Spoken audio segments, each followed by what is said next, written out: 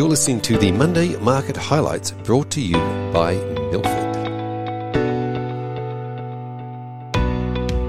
Good morning. It's Monday 1st of August and I'm Brendan from Milford Asset Management. Last week was full of market-moving catalysts, with US and Australian reporting in full swing, as well as a raft of closely watched economic data. Starting with US reporting, after a few weeks of second quarter earnings, 263 S&P 500 companies have reported earnings representing 70% of the index by weight. So far, earnings have been broadly better than expected, with 75% of companies beating estimates by 4.5% on average. Market heavyweight Amazon reported second quarter earnings, beating expectations with revenue growth of 7%. Amazon Web Services also beat street expectations, growing revenue 33% year on year, versus expectations of 32%, noting impressive backlog growth of 65% to $100 billion. Interestingly, management noted they're not seeing similar overstocking pressures as other more traditional retailers, and therefore won't have to resort to discounting. This comment is in contrast to Walmart, who surprised the market last week by guiding down, citing increasing levels of food and fuel inflation having impacts on how their customers spend money.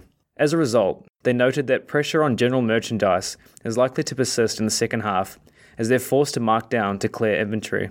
Alphabet reported earnings better than feared, with revenue growth broadly in line with the market at 13% year on year. While search ads were healthy and cloud showed evidence of sustained demand, there are some concerns about the outlook.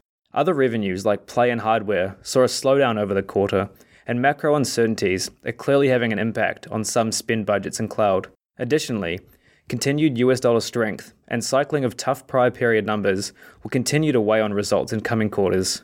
On the macro side of things, the Federal Reserve hiked interest rates by a further 75 basis points for the second straight month, with Chair Powell stating that a similar move was possible again at the next meeting. This move was in line with market expectations, especially given the huge inflation print of 9.1% 2 weeks ago. However, the big question now is how far the Fed will go in their tightening cycle to combat inflation. This question was made even tougher this week after US second quarter GDP contracted for a second consecutive quarter, meaning their economy is in a technical recession.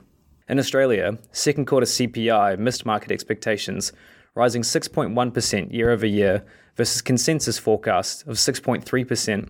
Despite missing expectations, this reading was still the highest in 21 years, with price gains driven by fuel, food, and international holidays. The inflation print prompted a large market reaction, with participants reversing bets on a 75 basis point hike from a 30% chance prior to the report.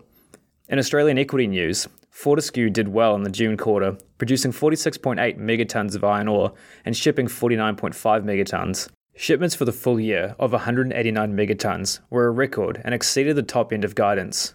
FY23 guidance of 187 to 189 megatons is broadly in line, but they expect further cost pressures to weigh on the business over the coming year.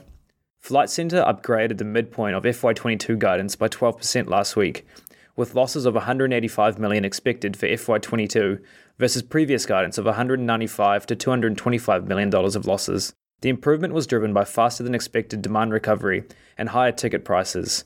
The challenge for the business going forward is any reduction in corporate travel as economic conditions deteriorate. IFM investors ended takeover talks with Atlas Arteria last week, after Atlas refused to open up the books for due diligence until IFM had made a firm offer for the company. IFM noted, however, that they reserve the right to restart talks with Atlas in the future. Looking ahead to this week, the key event on the calendar is the RBA on Tuesday, with the market pricing an 87% chance of a 50 basis point hike.